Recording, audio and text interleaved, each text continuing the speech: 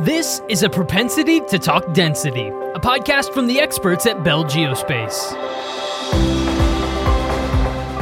Hello and welcome to the Bell Geospace podcast. I am Hillary Kennedy. Thanks for checking out this episode of the show. On today's program, we're going to be diving into gradiometry exploration and data acquisition. And joining me for the episode is Alan Morgan. He is the lead geophysicist at Bell Geo, and he's a subject matter expert in potential fields and has been involved with integrated interpretation of potential field data since 2004. And his global experience varies from mega-regional to prospect-scale projects, primarily in areas where seismic imaging falls short in efforts to assess geometry risk. He also specializes in 2D and 3D inversion and magnetic depth methods. So that is quite a resume, quite a mouthful. Alan, thank you so much for joining me. Thank you, Hillary.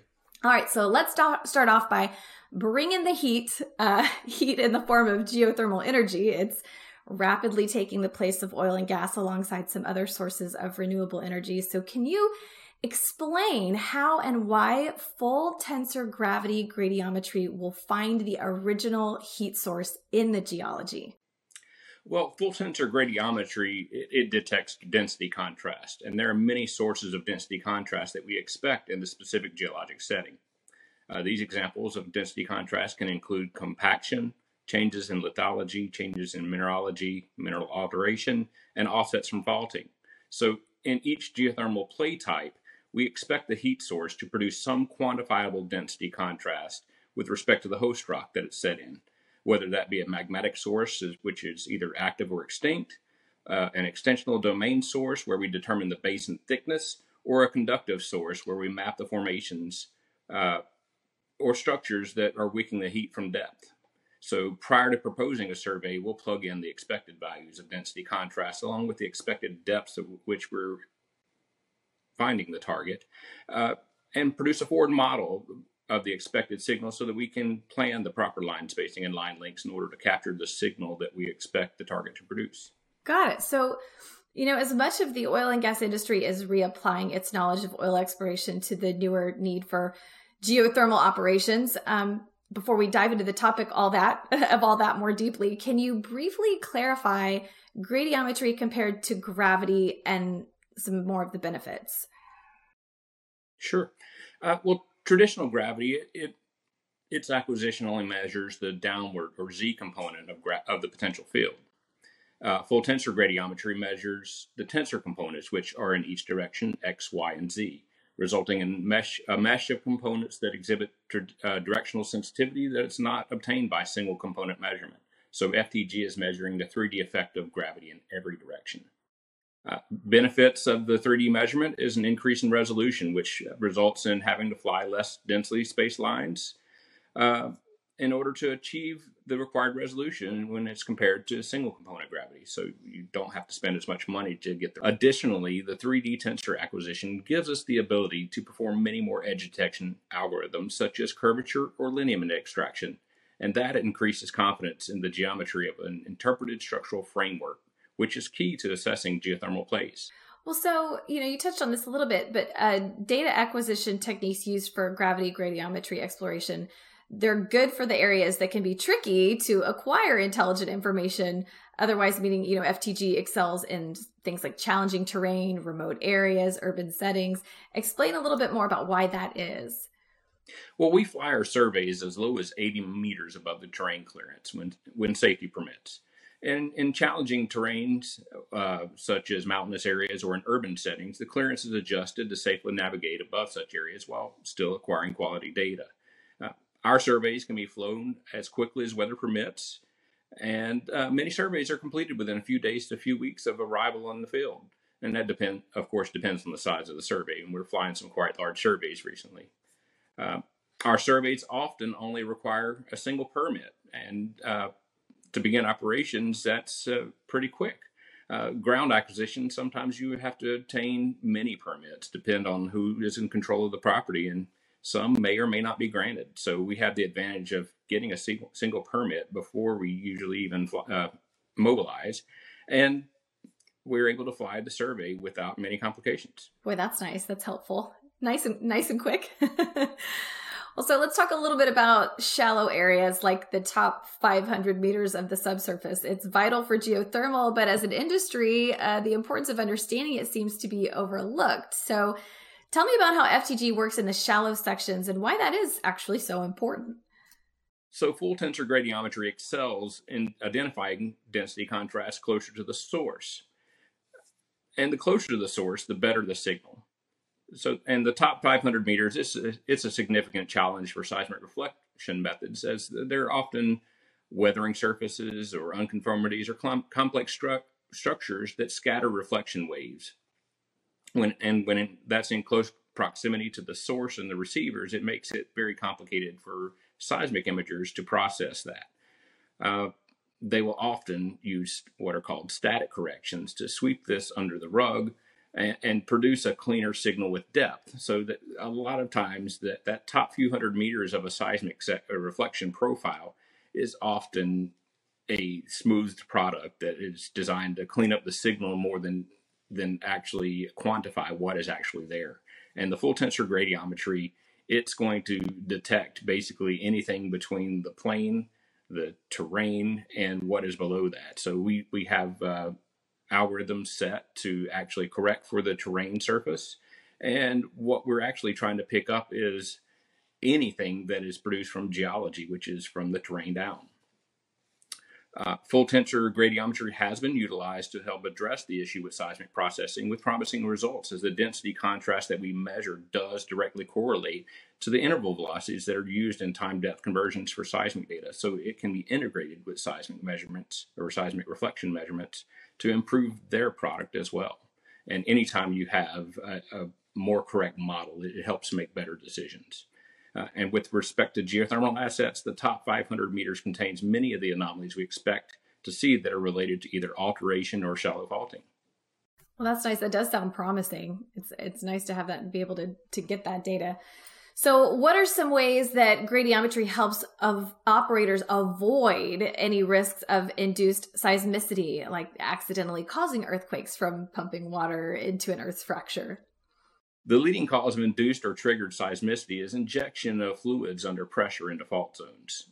And operators are often unaware of the fault zones prior to obtaining permits to drill or inject fluids.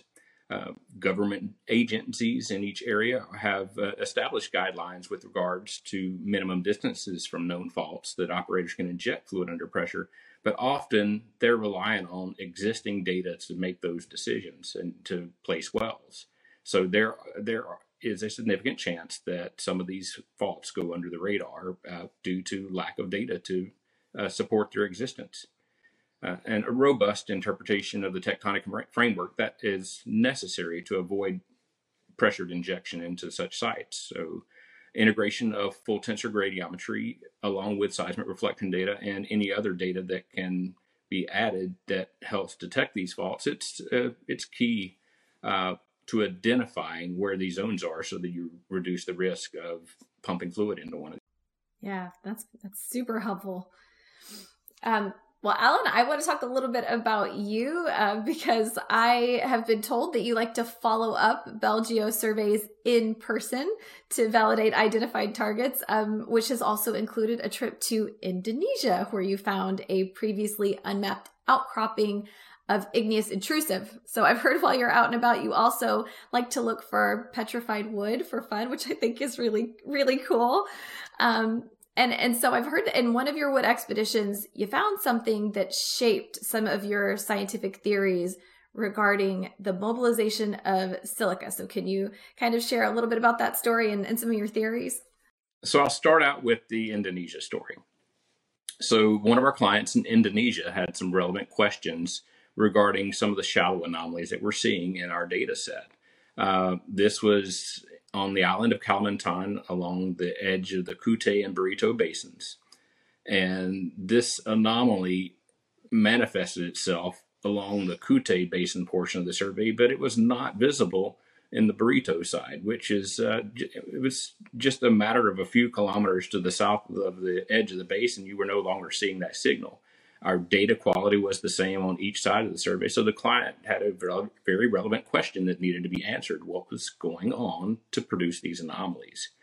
So I was able to book a flight to the island of Kalimantan I was actually in Jakarta at the time. So it's not it's a very short and inexpensive flight to get there. I was able to book a driver with a 4-wheel drive vehicle and GPS and have access to 2 days in the field to go check this area out. It turned out the GPS was somewhat useless because it was based off of existing paved roads. So it worked in the little town of Palangkaraya where I was staying, but once you got outside the city, it was just a blank map. Oh, no. So it actually turned out that an odometer in kilometers and images, Google Earth images of the existing logging trails was actually more useful than GPS. Well, I was actually expecting a GPS that was giving us latitudes and longitudes, but it was really just a simplified GPS for car navigation. Gotcha. Well, anyway, you were expecting something a little more high tech. I was, but I was able to make do with what I had. So a compass, looking at odometer readings carefully and knowing where to turn was actually quite a bit more helpful to getting to where I needed to go, as some of these areas were actually 200 kilometers away from the nearest cell phone signal. So I was without data and with only available aerial imagery and an area, a marked set of turns of how far I needed to go along each stretch of road and where to turn and which way to go. And it was somewhat challenging when you start to go into the interior of Kalimantan. That's some Indiana Jones stuff you had going on there, Alan. Well, not exactly. There was a bit of translation necessary. I had to ask the driver basically what the closest route would be, or if he knew the area. But we were able to actually get to the areas where I needed to go to answer the questions that I needed to have answered. So on the first day, we were able to go to a small town that was along the border of the two basins. And I was able to see on the north side of where the Kute Basin was, there were actually, there was a difference in cementation. The sand grains were actually held together by a hematite or iron oxide type cementation, which basically prevented it weathering very easily. And this produced a signal because it was slightly higher density than the rest of the sand around it that we were actually picking up from our planes. While it's on the southern side of the basin or the survey area along the Burrito Basin, the sand you could pick it up and it would just fall apart in between your fingers. It was like a sugar sand. So it was not held together very well and produced a relatively weak anomaly. So that answered the primary question. And then on the second day, I had another day to investigate other areas. I went to check out a magnetic anomaly, which it looked like a bullseye on the map. So I said, why not? Let's check this out. So we prepared, and it took most of the day to actually get to the site. That we actually had to make some adjustments because the aerial imagery was 30 years old, and most logging trails aren't used for 30 years. So we had to make some adjustments. And when we got within a kilometer of the site, I set out on foot to actually look at the road cut to see if there were any interesting changes in geology. I started noticing that what was once flat-lying geology or lightly tilted geology all of a sudden became steeply dipping. And as I approached the area, I was able to see a dark-looking stone outcrop. And I didn't think much of it because there are a lot of lignites or low-grade coals in the area. And seeing a darker colored rock really didn't trigger anything as far as something I should be looking for out of the ordinary. And maybe that's why this outcrop had not been previously described or mapped. But it stuck out like a sore thumb in our magnetic data. There was also a gravity gradiometry signal that wrapped around it. And upon approaching the site, I was able to see that there was a denuded or bare spot area extending into the jungle away from the road. And I was able to collect samples of this material to determine what type of igneous material it was. So that to me was quite exciting to find something that had, even in the client's detailed surface geology map, had never been described. And it was a way to ground truth our data to prove the resolution is actually increased. This was actually a 1 kilometer line space survey area. And for this feature to be, I think I measured it at the maximum, the outcrop was about 250 meters away from the road. It was actually, it could be like an iceberg, there was more buried at depth, but for it to be able to pick up an anomaly that was not expected to be very large, I thought it was quite significant to be able to go out and touch it. So, additionally, I was able to pick up some samples of petrified wood also that showed a significant degree of silicification. And that's where the fossil wood material is actually replaced with silica. You might think of the type of silica that you see. Glass is a type of silica. Opal is a type of silica. And so are agates. Agates are basically a translucent type of silicon dioxide that it's used in jewelry. It's also used for decorative arts. But most petrified wood is really not highly silicified. And there are only a few areas, Indonesia being one of them, and there are some areas out in the Desert West in the Great Basin where you can find agatized or even opalized woods, where the wood is actually replaced with mineral silica. The reason I think this is important to geothermal energy or geothermal exploration is that silica is not normally soluble. This glass, if it were soluble, I wouldn't be drinking a glass of water out of a silicon dioxide glass. So it actually requires elevated temperatures and a change in chemistry towards the alkaline chemistry for the water to dissolve silica. So there are a few other areas where I've collected wood where, and I'll actually show you a piece of it right here. You might not think of it much, but if I show you my finger in front of it, and then I show you my finger behind it, you can somewhat see through it. So this is actually relatively transparent. The degree of silica replacement is actually quite significant. So there are a few areas in South Texas where I've also been researching types of geothermal plays where a deeper salt formation actually wicks heat from closer towards the basement and basically wicks it up towards the surface. And there are a number of wells that actually record 60 plus degrees Celsius water temperatures in the top 500 meters of the surface. So there are heating applications, low temperature heating applications such as aquaculture and agriculture, where this temperature can be taken advantage of. I've also heard in the Delaware Basin, there are salt deposits that can also be used that actually can use this low temperature geothermal to enrich the lithium content of the brine, and that can be actually utilized for battery industries.